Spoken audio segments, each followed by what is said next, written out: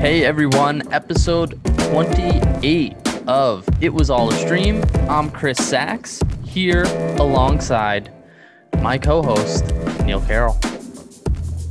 Welcome back, everybody. What do we got this week? We have some Falcon and Winter Soldier for you, episode 3. Certainly do. We actually have a lot of news to go over and rolling or trolling, which is great. Newsweek. And then we have our suggestions from last week. I watched Monty Python's The Life of Brian. You watched a weird one called In and of Itself. I have many thoughts. I cannot wait to hear all of them. First, let's get into episode 3, Falcon and the Winter Soldier. We got Zemo. Zemo. Tons of Zemo. A lot of Zemo. So let's just do quick recap. Sam and Bucky travel to Germany where Zemo is being held in prison. And while they do a cool thing where almost like a very like Ocean's 11 of them, where Bucky explains in a quote unquote hypothetical how they could break Zemo out, and they're showing flashes of that happens where really that's the plan that Bucky had already set in motion. And that was very cool. Once Bucky's done telling the story, Zemo walks into the room and Sam's like, "What did you just do?" Definitely a highlight. Definitely a highlight. Also kind of cool that that Zemo tries to use the Winter Soldier code when he first encounters him, just to check and see, if it still works. So Zemo takes them to the basically pirate city Madripoor, where they pose as criminals. Well, Zemo's already a criminal, and Bucky pretends that he's still Winter Soldier, and Sam disguises himself as someone called the Smiling Tiger, which was hilarious. And they basically find out that the power broker is behind everything. He hired a doctor named Andrew Nagel to create the super soldier serum for him. And then, of course, their cover gets busted and everyone's about to kill them. And Sharon Carter comes to save the day. She has been living in Madripoor ever since Captain America Civil War. When she got the shield for Cap, she never got a pardon or anything like that. She's had to hide out all this time.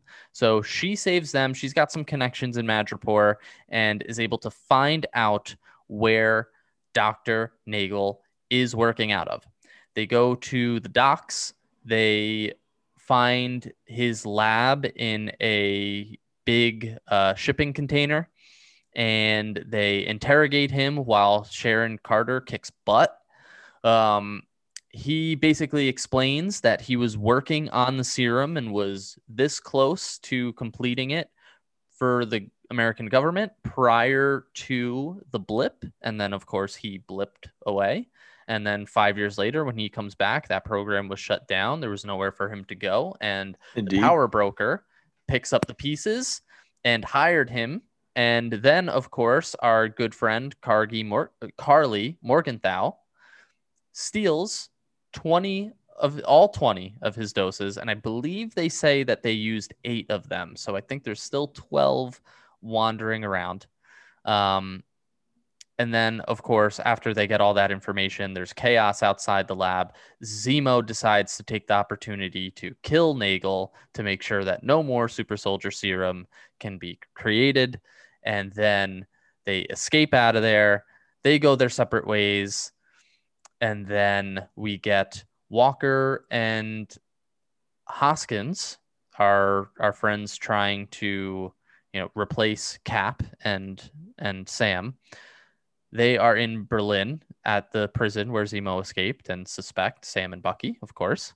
What else happens? The Flag Smashers raid a storage facility in Lithuania and blow some people up. And Zemo, Bucky, and Sam all go to Lithuania, where they're looking for Carly and the Flag Smashers. And we get an interesting tidbit at the end where Bucky sees these Wakandan tracking devices, whatever they are, on the ground, separates from Sam and Zemo, and follows the devices, running into Ao from the Dora Milaje, who demands Zemo on behalf of Wakanda. Well pronounced, number one. Proud of you. Thank you. Second, how awesome. What an excellent tie-in, right? It's great. It's great. Because not only, do they want Zemo for obvious reasons, but also their connection to the Winter Soldier and his like instant understanding of what's going on. Well executed, I must say. Yeah, without a doubt. Without a doubt. They did an incredible job. Let's just jump into that part. Okay. So we have, I think it's brilliant. Obviously, what they're being able to do with this show is connect strands across the MCU. Right. Like, okay, it would make sense. Like, we know that Zemo killed T'Challa or King T'Chaka in Captain America Civil War. So, of course, Wakanda would find out that Zemo's escaped, and they find him and they demand that he gets turned over to their custody. Makes complete sense. And they're able to just merge everything together, right? Even with secondary characters like someone who we've seen in multiple movies, Ao we have seen, but she's such a small part in Black Panther. You see her in I think Civil War, where she has to be told to stand down against Black Widow and like stuff like that. But like that's great. That's great because that's what makes what they're doing even better, because now you've got all these small side characters that are finding their niche in this universe. It's like, I keep saying it's a golden age we're living in. I mean, you have to bring all these people together and tell a story like this, and then to be able to go from the Wandaverse very peculiar storytelling style to this storytelling style, still have it be in the same universe. It's all working so far. Mm-hmm. And this one I would posit and have before, I think is paced better. Like there's some slow moments, but I wouldn't say it's a bad 40 minutes of television. Not at all. Yeah, right. Not at all.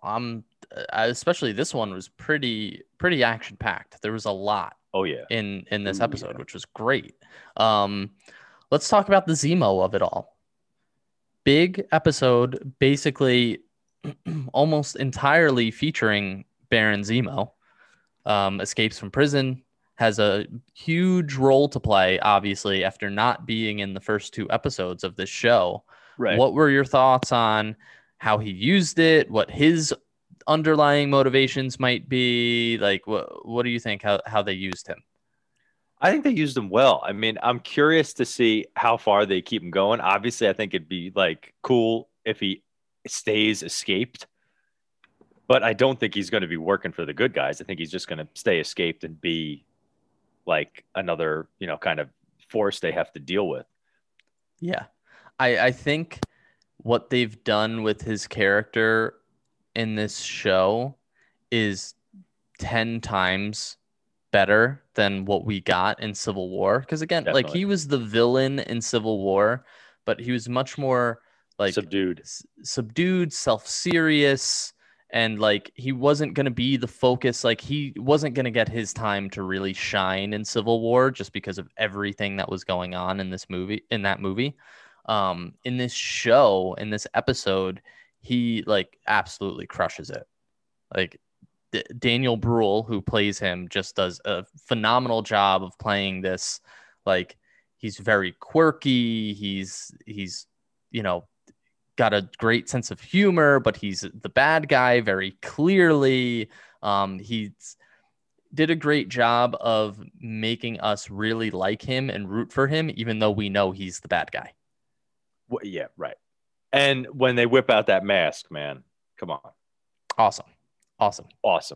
Like just to see Baron Zemo like that, it just, golden age, absolutely golden age. But I'll say this: it was also cool to lean into his roots a little bit. The fact that he is a baron, and like he Yeah. throws that comment, kind of Yep. a which was hysterical. But he is. He's wealthy. He's he can be an evil Batman, so to speak. Yep. But the other thing is, like, he's another one where the Marvel is doing a great job. The Marvel MCU is doing a great job of giving you villains that you kind of get. Like you kind of understand. Yeah. He's like, well, yeah, I was a baron until you destroyed my country. Right.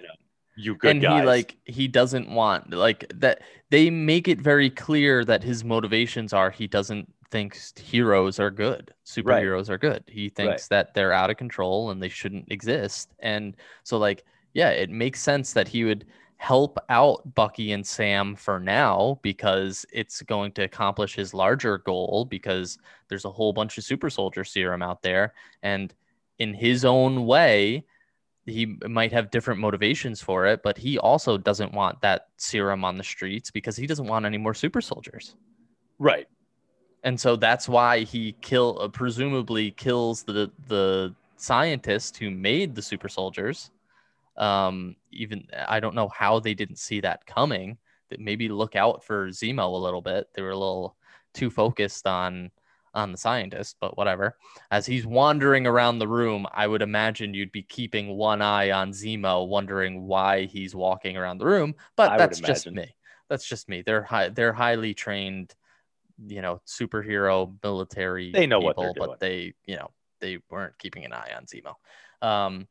But yeah, Marvel has done a really good job in recent years because I know it was the villains were a major knock on them for probably phase 1 and 2 of their universe, right? Where like if you could point out a weak spot across their movies, it was typically with the villain.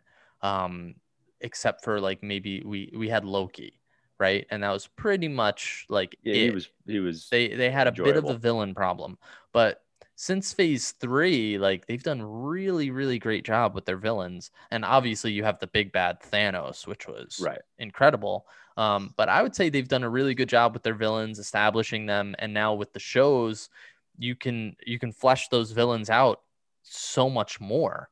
So, and that was always the biggest problem with their villains is like you didn't really get why they were doing what they were doing. They just were bad for the sake of being bad almost.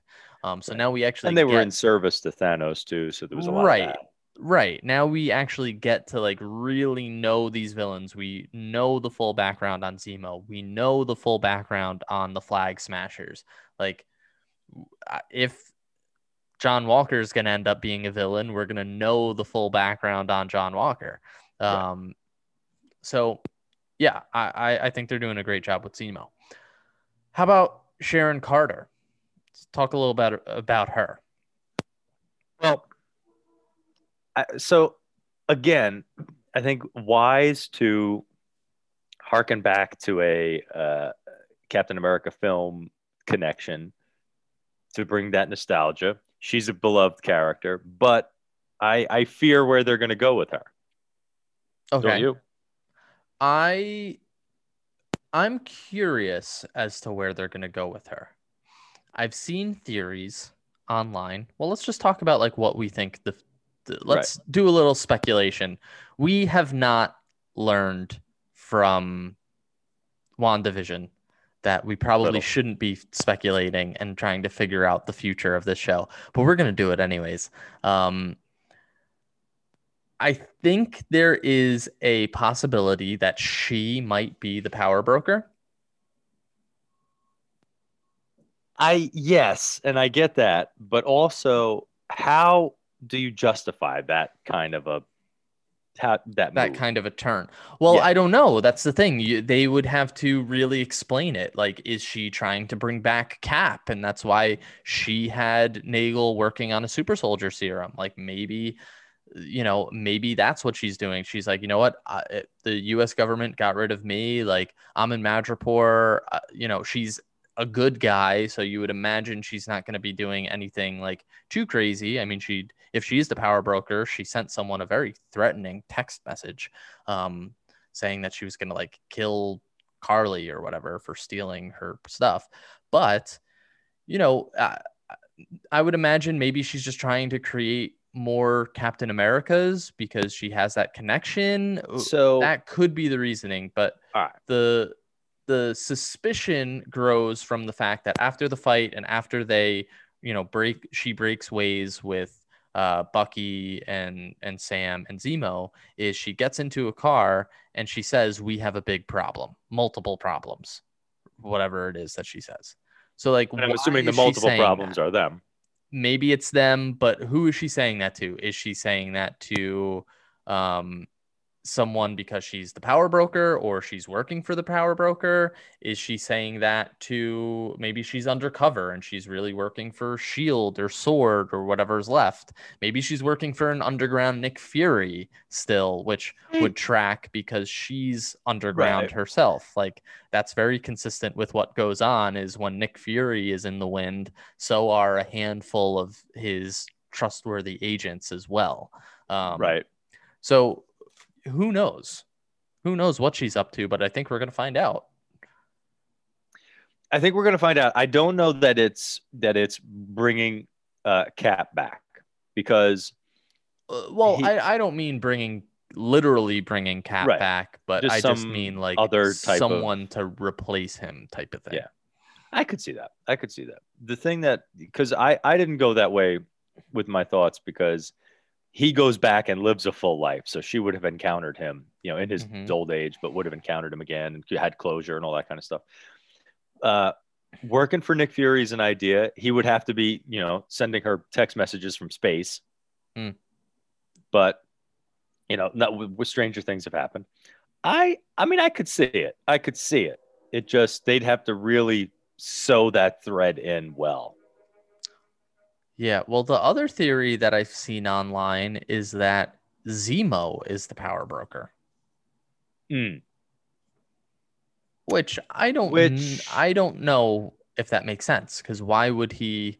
Yeah, where is he leading them to before he makes that reveal? Right, exactly. Or in my opinion, the power broker is just the power broker, and we haven't met him yet, or her. Right. I don't know. Going to be interesting, but there was a ton of talk about the power broker in this episode. So much, like a ton.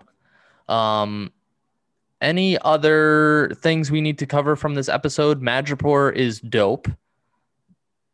It's awesome looking, and it was funny. Yeah. Someone noted that I saw this in an article or something, that the episode was written by the guy who wrote the John Wick movies. So like the fact that it was in a Madripoor really resembled a place that John Wick would be was really cool. I like that connection.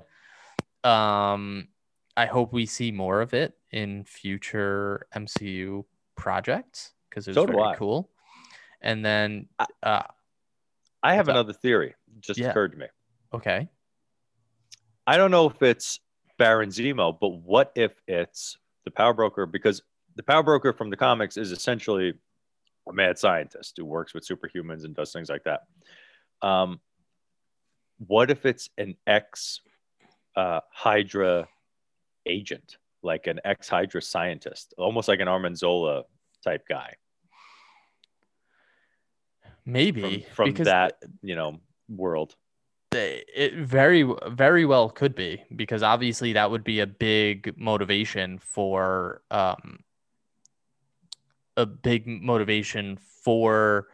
power broker, right? Is that always the Hydra was always trying to create their own super soldier and everything like that. So that would make sense. What if it is Arnim Zola? Remember when he's in the computers and stuff? In it was Winter Soldier. He's like in the mainframe. And I think they shut him down. But what if he like gets into the internet or something, like gets out? Yeah. Similar to like Ultron or whatever. Yeah. Could be. You bring that character back. Yeah, Zola could, and he's been rumored to somehow be appear. a part of this, and he's very much, a part of the Captain America Yeah. world. He'd have So instant recognizability with the Winter Soldier. yeah, yeah, very You much. know, He definitely could be that. That would make sense. Like you would think that that wasn't the only computer with his consciousness in it, right? If they did it to one right. computer, they could do it to however many they wanted. Right. Is so good. Like that. He did such a great job in that role. Yeah, he did a very good job. I'd turn up to see that. So we will, we'll keep a lookout and see. I guess we will table our Falcon and Winter Soldier talk for now.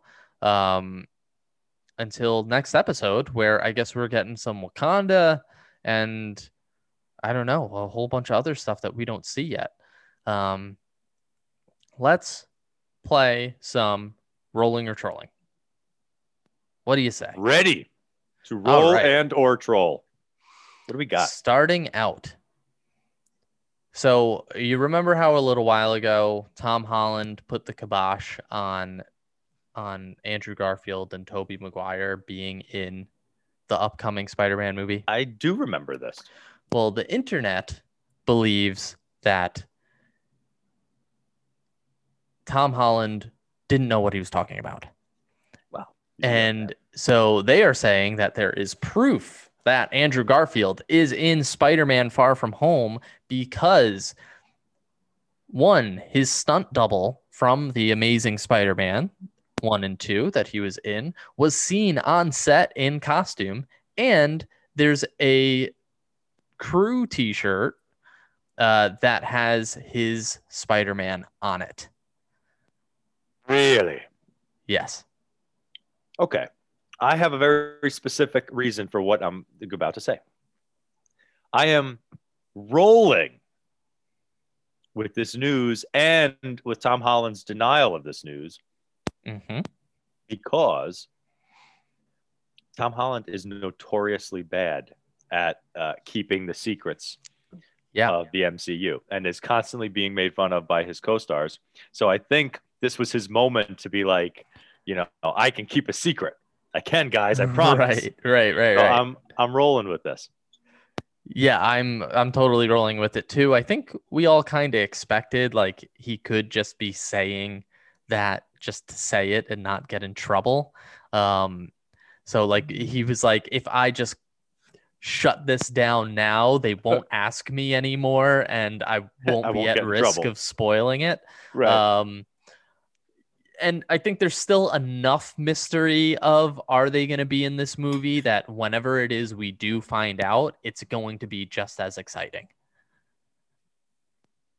Because it portends a lot of good stuff and other people that could return. So that's always going to be positive. Without a doubt.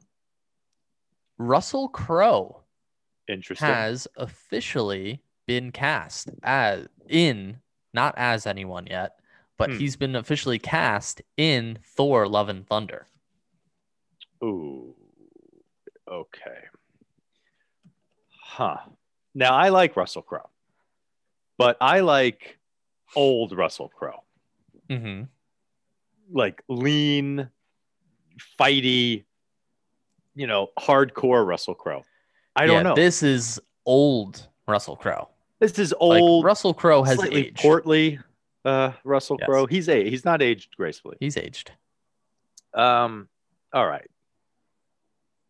I'm going to roll with this in the hopes that if we have to have old Russell Crowe, we have the good guys old Russell Crowe, which was fun. Him with Ryan Gosling. Yeah, I'm interested in seeing who he's going to play, because my first assumption would be that he's one of the like actors in the plays that like Matt Damon and Melissa McCarthy, like they came in and they did like another Loki play or whatever. Right. But they were already on set. Right. So I'm curious, maybe he's not one of them and he is playing a different side character or cameoing for a future character, or maybe pulling a Sylvester Stallone from like Guardians of Galaxy 2, where he's a character, but he's only in it for a little bit, but he's someone second. you know from the comics or whatever. So maybe it's a role like that, but I don't know. I'm definitely rolling with it. I'll take anything with Russell Crowe as a, great actor. So I'll turn up to see him. yeah, there's a lot of names in Thor: Love and Thunder. Like there's a lot going on in that movie. It's gonna be so good. Yeah. Okay, on to some DC news. I'm ready. I'm a DC man at heart, and it saddens me they haven't gotten their act together. But I love DC. I don't know if this news is going to please you. DC's New Gods and The Trench movies, right, are officially not moving forward at Warner Brothers.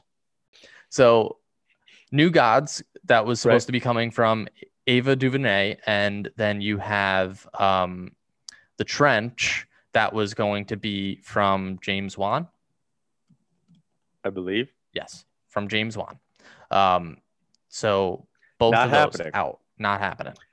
Well, I mean, I got to roll with this because I think they can't have their extended universe until they fix their actual universe. You need to just do something right first. Marvel was working before they brought in Guardians of the Galaxy. Right.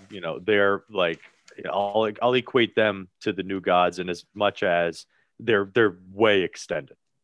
So you have to get something working first. I'm gonna roll with the canceling of this because that's don't overextend yourself. Don't do too much too soon. Yeah, it kind of seems like they're towing the line a little bit here, where you could kind of tell there's the start of them wanting to just hit the restart button.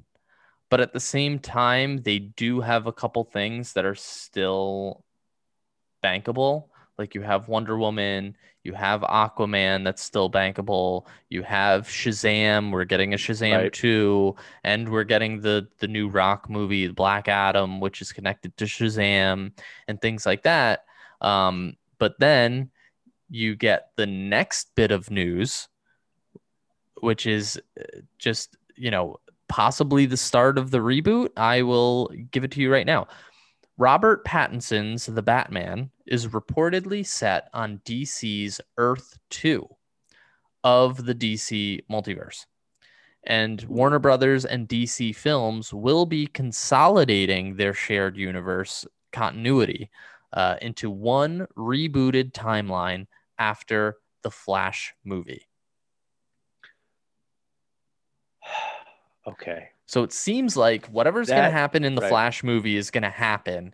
And then they are going to decide which movies are going to stay and which aren't. And then that will be their quote unquote official universe and timeline, or whatever the hell they're going to do. Right. I think that's a good idea. If they make the right choices, and they definitely can screw this up. Oh, without a doubt, they could screw it up. Oh, yeah. So I think it's a good idea. I think they should do that. And I feel as though this gets us a step closer to a Batman Beyond. This gets us a step closer to a return to the grittier Christian Bale verse Batman. So I'm excited by this. I think this makes sense. Okay, and this Flashpoint, it's a shame that it's this Flash that's carrying the load of this film. But I'll take it. I'm going to roll with this. Yeah, so it seems like what they're going to keep, really, it's more of what they're not going to keep. They're not going to keep Henry Cavill's Superman out, or anything related to it. Correct. They're not going to keep any of the Justice League stuff that they did. Total system reset. Batfleck out. No more Batfleck. No more. Sad, but it needs to happen. Other than that, though, they'll keep Wonder Woman. They'll keep Aquaman. In my mind, that's what they're gonna keep. They're gonna keep the Flash because he's the catalyst for all of this. Which I'll take it or leave it. They're going to keep Harley Quinn to some capacity, right? And this at least James Gunn's iteration of the Suicide Squad they'll keep. Right. So here of what you just laid out. And Shazam and Black Adam. And Shazam and Black Adam. Of what you just laid out, quite honestly, Harley Quinn makes the most sense to me. Because she, like, A, Margot Robbie's doing an amazing job. B, while her films might not have been smash successes, that character is still beloved. Like, no one is objecting to what she's doing. She is, like, there are really, out of the DC universe right now as constituted, there are 3 people that have shined in their roles. And that one has been Margot Robbie as Harley Quinn, without a doubt, has been incredible. And then you have Gal Gadot as Wonder Woman, and in my opinion, Jason Momoa as Aquaman. Those 3 have surpassed what you expected of them from those characters. And those are probably, some of the most popular characters out of these iterations of DC heroes and whatever. People really liked Batfleck, but for, we know why that isn't working. It's an amalgam of reasons. It's not Affleck's fault. It's more how he was used. Correct. Yeah. Correct. Yeah, I go with that. It was how he was used. But and I'll go with you on the Aquaman of it all. Like, that, his standalone film was a good film. Yeah. They need to lean into more of that. But also, like, they're just not doing a good job of maintaining the tone. Like, the MCU at least maintains its tone throughout all these standalone movies. Some are a little darker, a little edgier, some are a little wackier, but it makes sense that they're all living in the same time. Yeah, the MCU, the biggest difference and really what sets the MCU apart from, like, the DCEU is that the MCU has a set formula for their movies that they use for every single one of their movies, and they just change the appearance of that formula. So they substitute the hero, they substitute the villain, they substitute the world they're in, but the formula stays the same. Right. Of how they make it. DC does not have any formula for what they're doing. Correct. There's no overall template. They're not being guided by any set principle. Yeah. It's no good. It's no good. We'll see. Listen, I think this is a step in the direction that they need to take. Mm-hmm. There is, and obviously, like, they're going to try to keep the franchises that succeeded in the DCEU while adding new franchises and stuff like that and replacing franchises. But, like, this could end up being a giant mess given how complicated this all sounds to begin with. Yes. And the fact that it is DC who's attempting to do this. Who's attempting to do it. So I'm rooting for them, but cautiously. Extremely cautiously. Okay. There were a lot of, like, deals made this past week. Tell me about the deals. So one is that Adam Wingard, who just directed Godzilla vs. Kong, has been selected to direct an animated Thundercats movie. An animated Thundercats film. like a CG, like a Okay. computer animated. Huh. And I guess the logic behind that was he wrote a script back in the day, hand wrote a script for Thundercats back in the day or something. I think it was like in high school.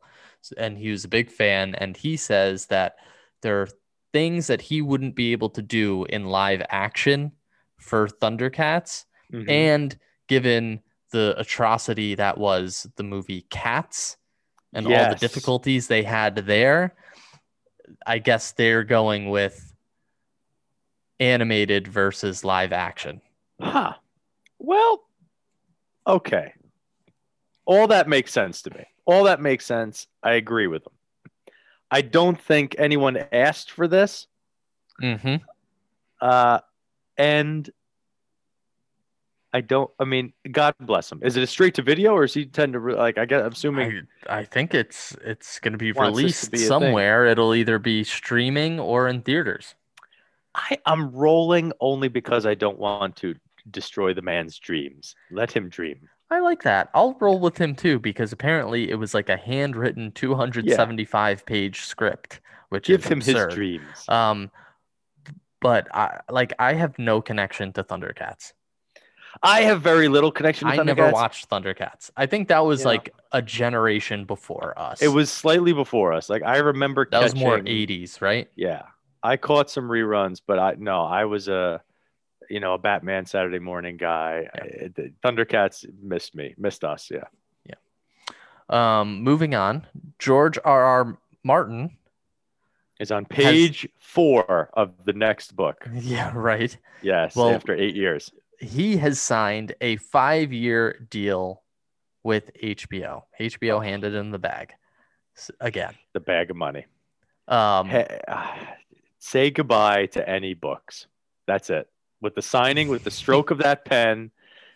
And I'm not like, I didn't read any of the books. So like, I'm not even a fan. But he is from my hometown, by the way. Yes, he is. Bayonne. So I'm rooting for him. Give him all the monies.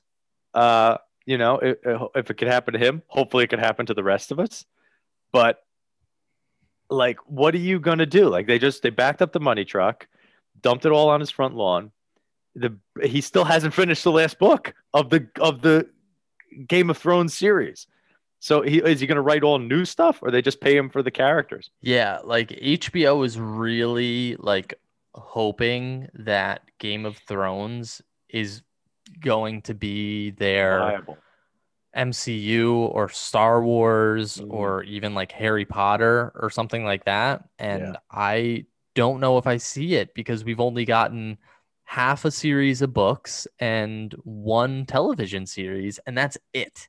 That is all we've ever gotten of Game of Thrones, and yet we're banking on spin-offs and 5 years of George R.R. Martin, and he still needs to finish the original books. And I just like, he hasn't finished anything yet.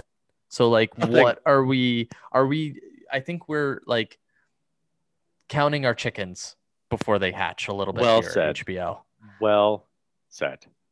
We need to be business advisors over at HBO, because some people are getting a little too crazy. He wrote one good story. Yeah. And then Star Wars at least had like 3 different trilogies with 3 different storylines before they decided, let's do some spin-off TV shows and stuff like that. You know what I mean? Truth. Absolutely. This is like, we're just basing this off of one television show that had 6 somewhat successful seasons. Television show. Yes. 5 successful seasons. And no, season 6 was good. 7 and 8 were 7 and 8 the trash. That was trash seasons. Trash. Total trash. Yeah. But anyways, all right. Lastly, your boy really got the bag. Netflix is paying $450 million for the rights to Knives Out 2 and 3, with Rian Johnson writing and directing and Daniel Craig returning to star. Yuck. Listen, Ryan Johnson is the uh, Last Jedi Writer and director, correct. Writer and director. Maybe if it's not Star Wars, he can make a good movie. I don't know, but Well, have you seen Knives Out 1? I have, and I enjoyed it. Yes. Fine. It was Yes, very let him good. do it. I just don't approve of him. Craigers, I think Craigers did a fine job. He's not my particular cup of tea, but like that's just as Bond. I've seen him in other things, and I think he's just fine. But Knives Out 1 and 2 straight to Netflix. So 2 and 3 will go straight to Netflix. 2 and 3 will go straight to Netflix. I mean, I could get behind that. Yeah, I like this idea. I'm 100% down for it. I loved the first Knives Out. I thought it was great. It gave us it gave us Foghorn Leghorn, Daniel Craigers. Craig. It gave us Foghorn Chris Evans in a knitted sweater. Also a delight. It was Jamie Lee Curtis being just vicious. I love it. It was a good film. Good film. I don't support original Ryan Johnson, story, yes.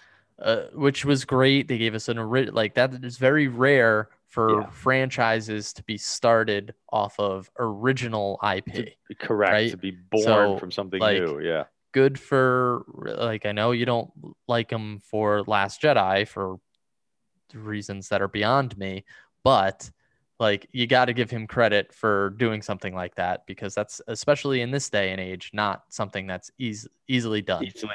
Totally. So good for him. All right.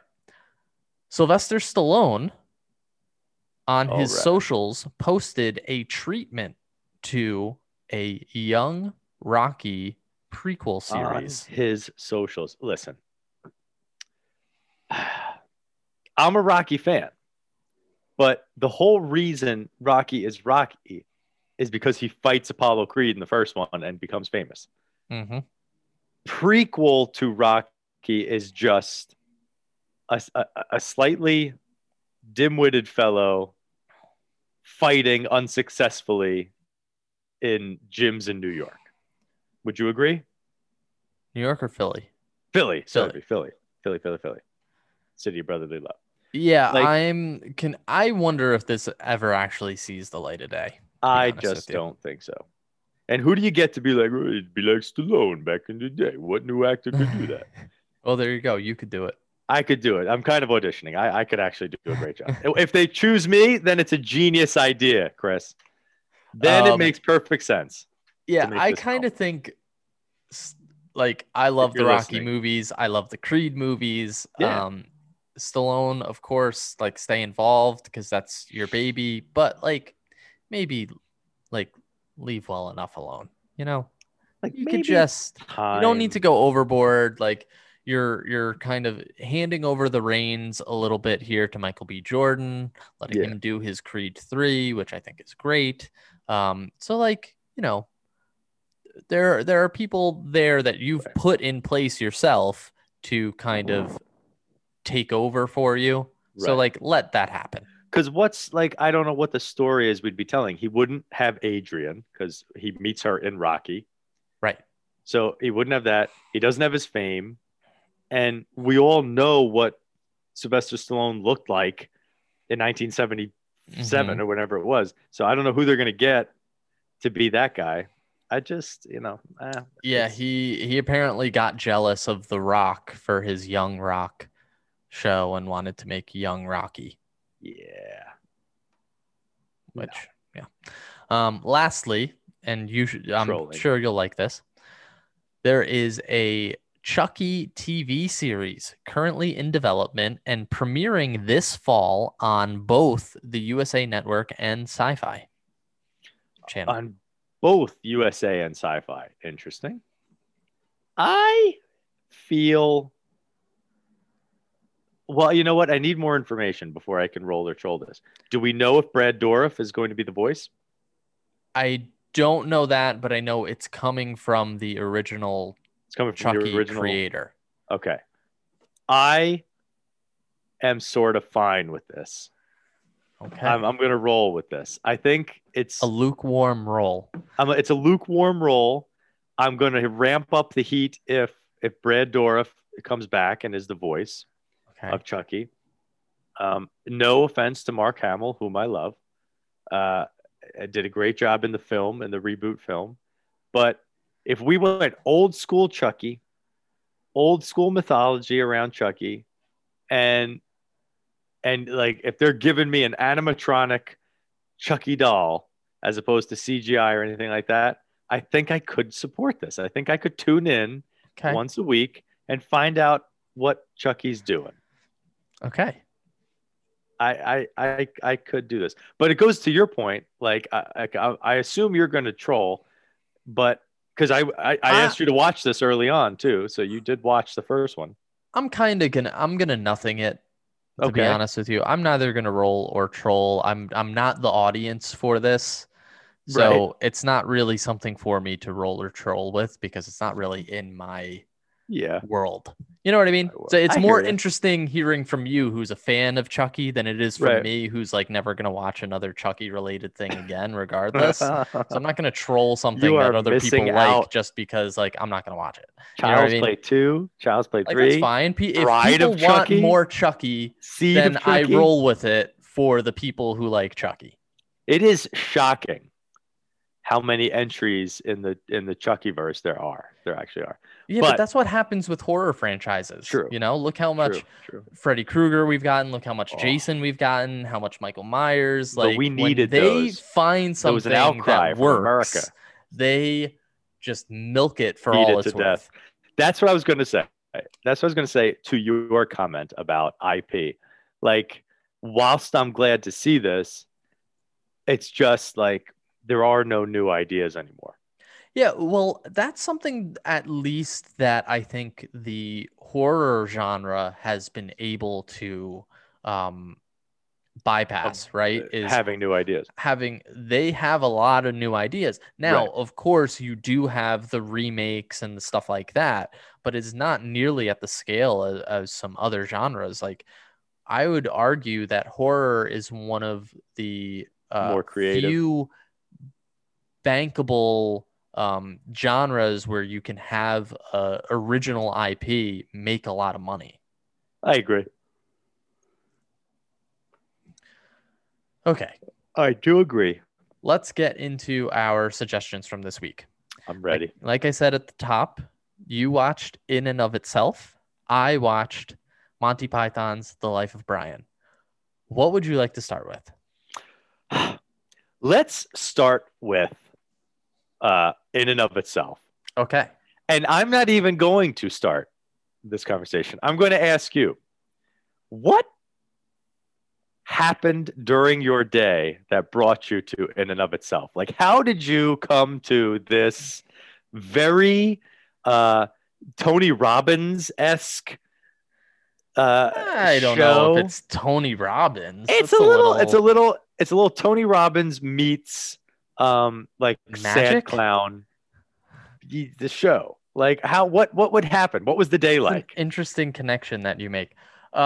I just heard really good things about it. Like there was chatter across the socials and everything, just like kind of like it was never like an overwhelming, oh, you have to watch this, you have to watch this, you have to watch this. But it was like every now and then you'd see like, oh, this was really good. Oh, this was really good. Oh, this kind of blew my mind. Like stuff like that. But it was never like everyone shouting from the rooftops, watch this. So I was like, okay, let me see what this is all about. And then I sat and I watched it. I'll tell you what. Let me weigh in on this here. I think this was an interesting choice for you to give me. I think it's an interesting choice for anyone to have watched. I did enjoy it. I was like ensconced. So it's essentially a stage show. Like they filmed a stage show, and he's doing his thing. And I gather that it is really, it's really about his alcoholism, seems to be. And there's the whole story about the Rouleteer, which is this guy, this sailor who, walked into this bar in this town and was playing Russian roulette, put a bullet in, spun, didn't die, came back the next night, which was shocking because no one ever comes back once they win, and did this so many times and lived that he became like famous in this town and wealthy from this. And he started putting more bullets into more and more the bullets gun in the gun and kept surviving. And the thing I took away from it was like, he says the guy who's telling him the story of the rouletier says, that's who you are. You are the rouletier. And then he takes a beat and is like, why did he think that? What did he see? I didn't play the roulette game. I didn't do all this. Why does he think I'm the rouletier? And I think it's because the guy playing Russian roulette, had a death wish and was doing something very dangerous. And this guy, our main character in the stage show, was like maybe drinking to the point of interesting. I don't even know if I made that connection.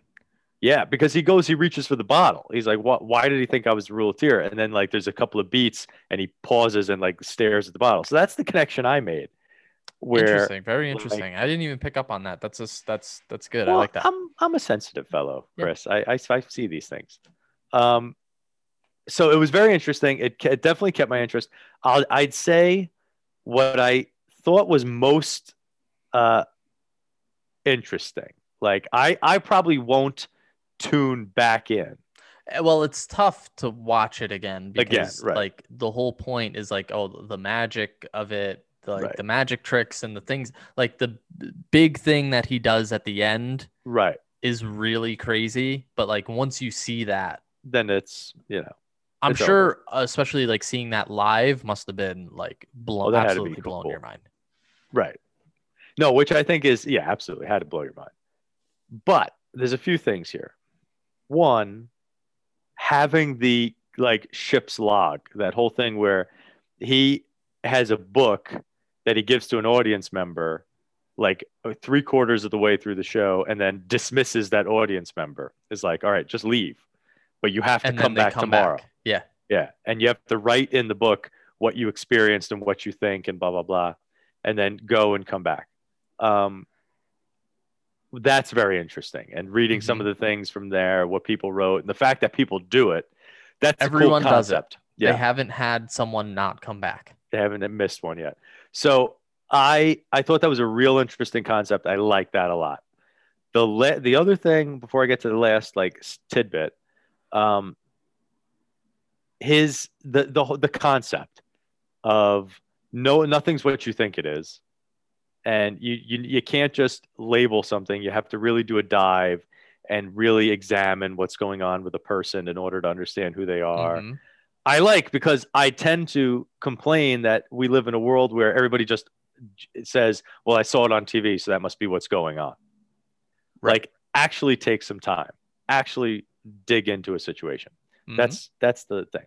So I did. I thought it was interesting. I did not feel like I wasted my time. I enjoyed it. And here's the last tidbit. It was directed by Frank Oz from The Muppet Show, does voices, and from Yoda fame, voice of Yoda, and from such things as like the Little Shop of Horrors remake. Frank Oz is kind of prolific. So when I saw that he directed this, I was like, that's interesting. And then I waited an extra beat on the credits, and it was produced by Stephen Colbert. Yeah. And I was like, I see. Because Stephen Colbert is a little spiritual. I think he saw the show live and then wanted to bring it to. He wanted to bring it to everyone. So that's a fun thing. I want to get, so like, let's talk. I'm going to mark it here. We're going to talk spoilers for this now. Okay. So skip ahead like 10 minutes or whatever to the next part. Okay. Spoilers. What did you think about the magic that he does? One, what blew my mind, which I still can't figure out how he could have possibly done it. Right. Was, well, there's two things that blew my mind that I don't know how he did. One was obviously him going into the audience and picking out one by one which card they had selected. That I don't know how he did. Don't know how he did. The other one, which blew my mind a little bit more, was the letters. which was beautiful. Oh my God, amazing. Like Yes. brings a tear to your eye, but how the hell did he do that? I have no idea.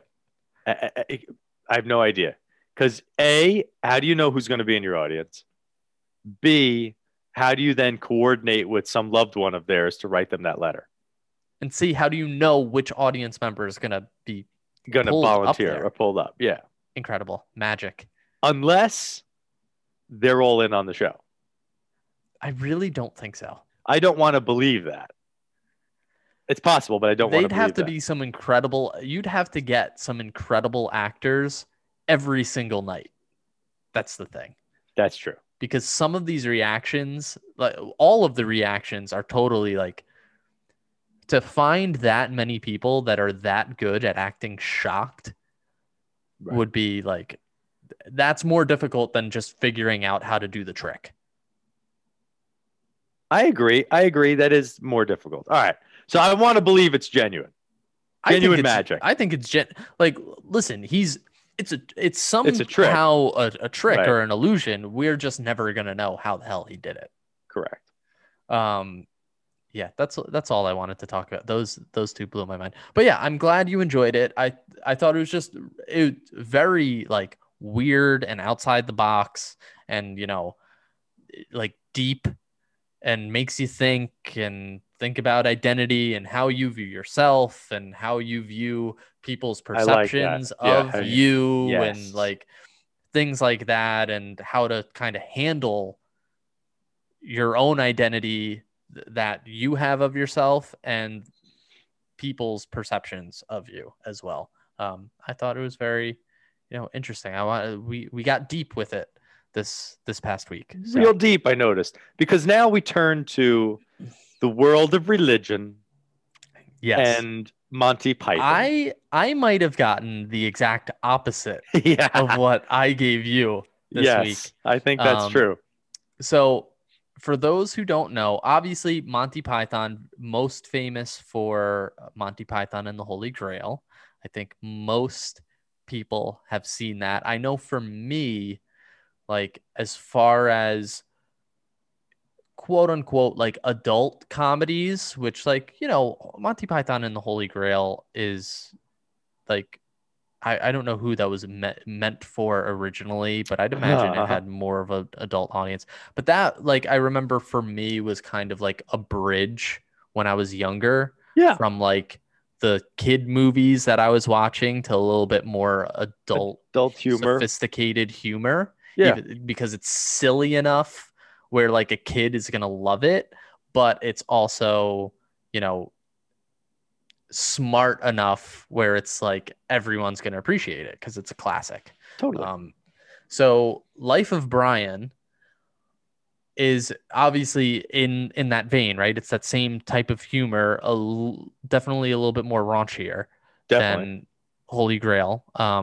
But it's essentially about Brian, who is born around the same time that Jesus is born, and everyone's big on who's the Messiah and following people and stuff like that. And you have the Romans. And so in their own comedic way, you have a group that is trying to overthrow the Romans and Brian is joining them. And at the same time, he gets mistaken for being a Messiah or the Messiah and misidentified and, gets a following of people following him that, he doesn't want. And he's getting in trouble because he joined this group and he does some stuff for this group that he gets in trouble with the Romans and is wanted by the Romans. And it's a lot of fun.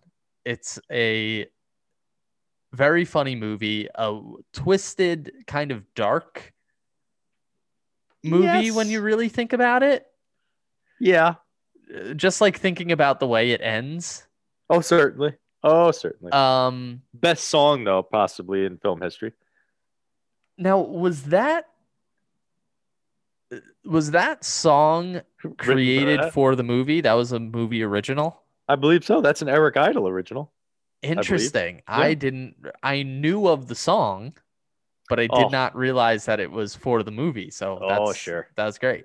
And perfect placement in the film too. Perfect placement, but that's why I say it was like a twisted, dark kind of ending, right? Because they're all, well, okay, spoilers. They're all being crucified. Correct. Literally. And are up on their crosses singing, always look on the bright side of life. Right. And whistling. So like crazy stuff. But I think my major takeaway from this movie was how like a group of friends were basically able to like make a whole bunch of movies together and make a bunch of stuff together and do silly things and do what they wanted. They play every part in all of the things that they do. And it's just like, how much fun must that have been for that group? And they do such a great job. They had such great success. It was just like a group of people just like, let's just do this. Like, let's make this ridiculous stuff. Let's turn a bunch of sketches about, about life during when like Jesus was born. We have a ton of sketches about it. Let's make it into a movie. And we'll play all the parts. We'll play all the parts. We'll make it into a movie. It'll be great. Eric Idle will write a song. And they caught a lot of flack, which I think you would obviously understand. I would imagine they got destroyed by the religious community, the conservative community. I mean, but the whole thing about Python is like, it's just don't take yourself too seriously. It's just looking at everything in an absurd way and looking at how life is kind of already inherently absurd. So like they're just putting like crazy twists on situations. Like they see a situation and they're like, what would be like ridiculous? Right. The most ridiculous for this situation. An establishment idea and turn it around, turn it on its ear, do something like that. And like, because I watch it and we're both Catholics. I watch it and what in my mind, I'm not like, oh, this is offensive. I'm like, oh, well, that's absurd. Like, oh, that's fine. Oh, I could see, oh, he was around a guy that did something like that and he got mistaken for that guy. That must suck. Like, you know, and on top of it, like he's mistaken and there's a group of people following him. Meanwhile, at the same time, he's being chased by the Romans. So the last thing he wants is attention being brought on him. Yes. And that's all he's getting during the situation. So it's like, what would be the worst thing for this character at this time, but also would be the most funny. And also like, I think it applies to today because it's that idea of like sheep almost, like they're just following him. But he's telling them, no, it's not. None of this is right. It's lies. It's all wrong. Don't follow. But they just do it anyway. It's like a herd mentality. So I'm glad. So I assume you enjoyed, sir. Yes, definitely enjoyed it. I would definitely recommend watching it. It was an entertaining, funny movie. Yes. There were a lot of, funny, ridiculous scenes. Like I keep thinking of like, you got the guys at the table that are like, okay, we are going to declare that we do something finally. And okay, do we have a vote? And they just continuously like find ways to not actually have to do anything so that they could stay where they are. I mean, you have him like where he goes out and he writes "Go home, Romans" or something like that, and the soldiers catch him and they're like, no, you wrote this in the wrong Latin, and they like correct him and they have him write it 100 times on the wall before dawn or he'll be in trouble.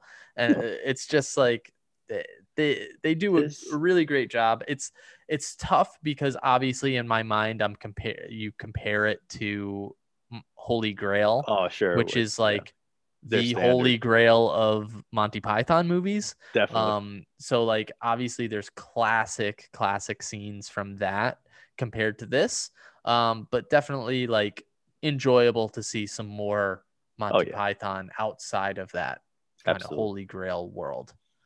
Absolutely. So what do we got for this week? Well, I can give you my suggestion for you because it's in keeping with the religious tinge Interesting. of things. It's a comedy from 2000, Okay.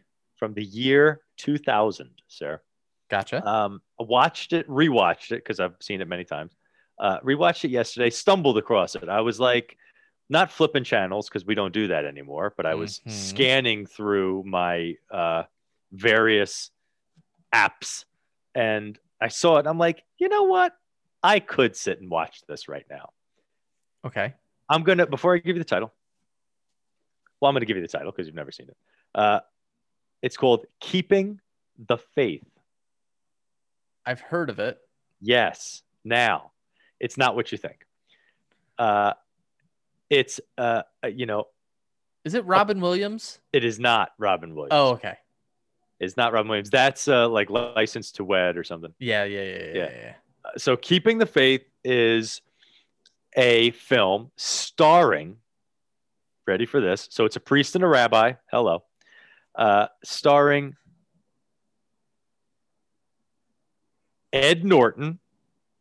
Okay. Circa 2000s Ed Norton. Kind of still very viable. And Ben Stiller. So they play the respective priest and rabbi. Uh-huh. Followed by Jenna Elfman from Dharma and Greg fame. Gotcha. Followed by Anne Bancroft, who I don't know if you're familiar with. Anne Bancroft was Mrs. Robinson in The Graduate. From the song Mrs. Robinson. Gotcha. Also enormously famous, was in Mel Brooks movies, was married to Mel Brooks for years, passed away. And you may not know him, but you'll know him to see him, Eli Wallach. Now, Eli Wallach was in Godfather 3. He was in Wall Street 2, Money Never Sleeps, or whatever it was. But I believe he was the ugly in The Good, the Bad, and the Ugly. So he's been around a long time. You're going to like it. It's basically a story of these two friends, Ed Norton and Ben Stiller, and this girl, and they have to deal with their respective feelings for her. So Ben Stiller, obviously, I should say obviously, but he's a rabbi in this equation, and she is a Irish Catholic woman. And Ed Norton is a priest, and obviously can't do anything about it. Yeah, so she's a shiksa, and they have to deal with that. And hilarity ensues. It's a comedy film. It's not really like the faith-based elements are more about, like, again, not lampooning their faiths, but realizing they have more in common than they have separate, and this friendship, and it's a rom-com, and it's a lot of fun. Okay. Family film too. I'm ready for it. Yeah, I think it's a PG, I'm ready for 13 family film. So I am going to. I'm debating on one. I'm not giving you anything like too serious this week. Yeah, I can't. That's man. without a doubt. I had all my. You're not getting anything too serious. Thank you. I need joy.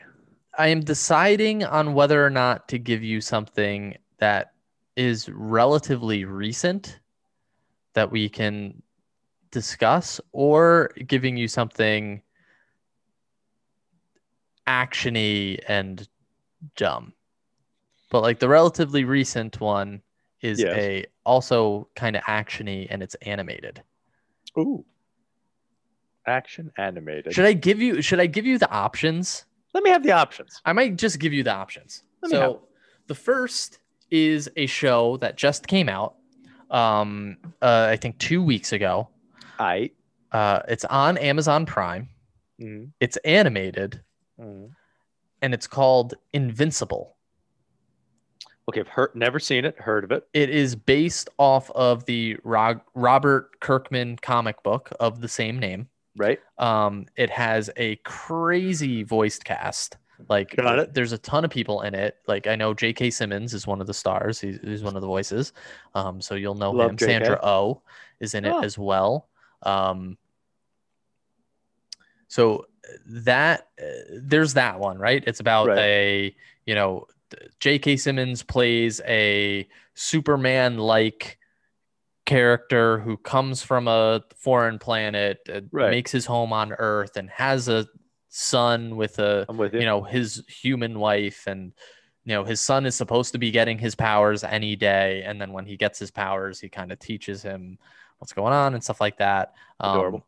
It's a little bit like, if you watch the first episode, like, stick with it because it's very like semi run of the mill. Okay. Until you get to the end. Got it. Then my other option is just a ridiculous movie that I don't know if you've seen or not. It stars our friend. I don't know if we've actually suggested any movies with him in it yet. Stars Gerard Butler. It's got some Pablo Schreiber, who's been in a bunch of stuff. He's Pablo? O'Shea Jackson Jr., Ice Cube's son. Word. 50 Cent is in this movie.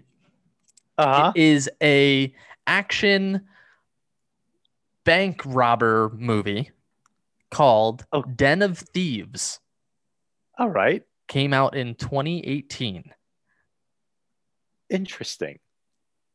And it's just like a great like bank robbery action movie. I think I could watch that. I think I'll go with that. Den of Thieves.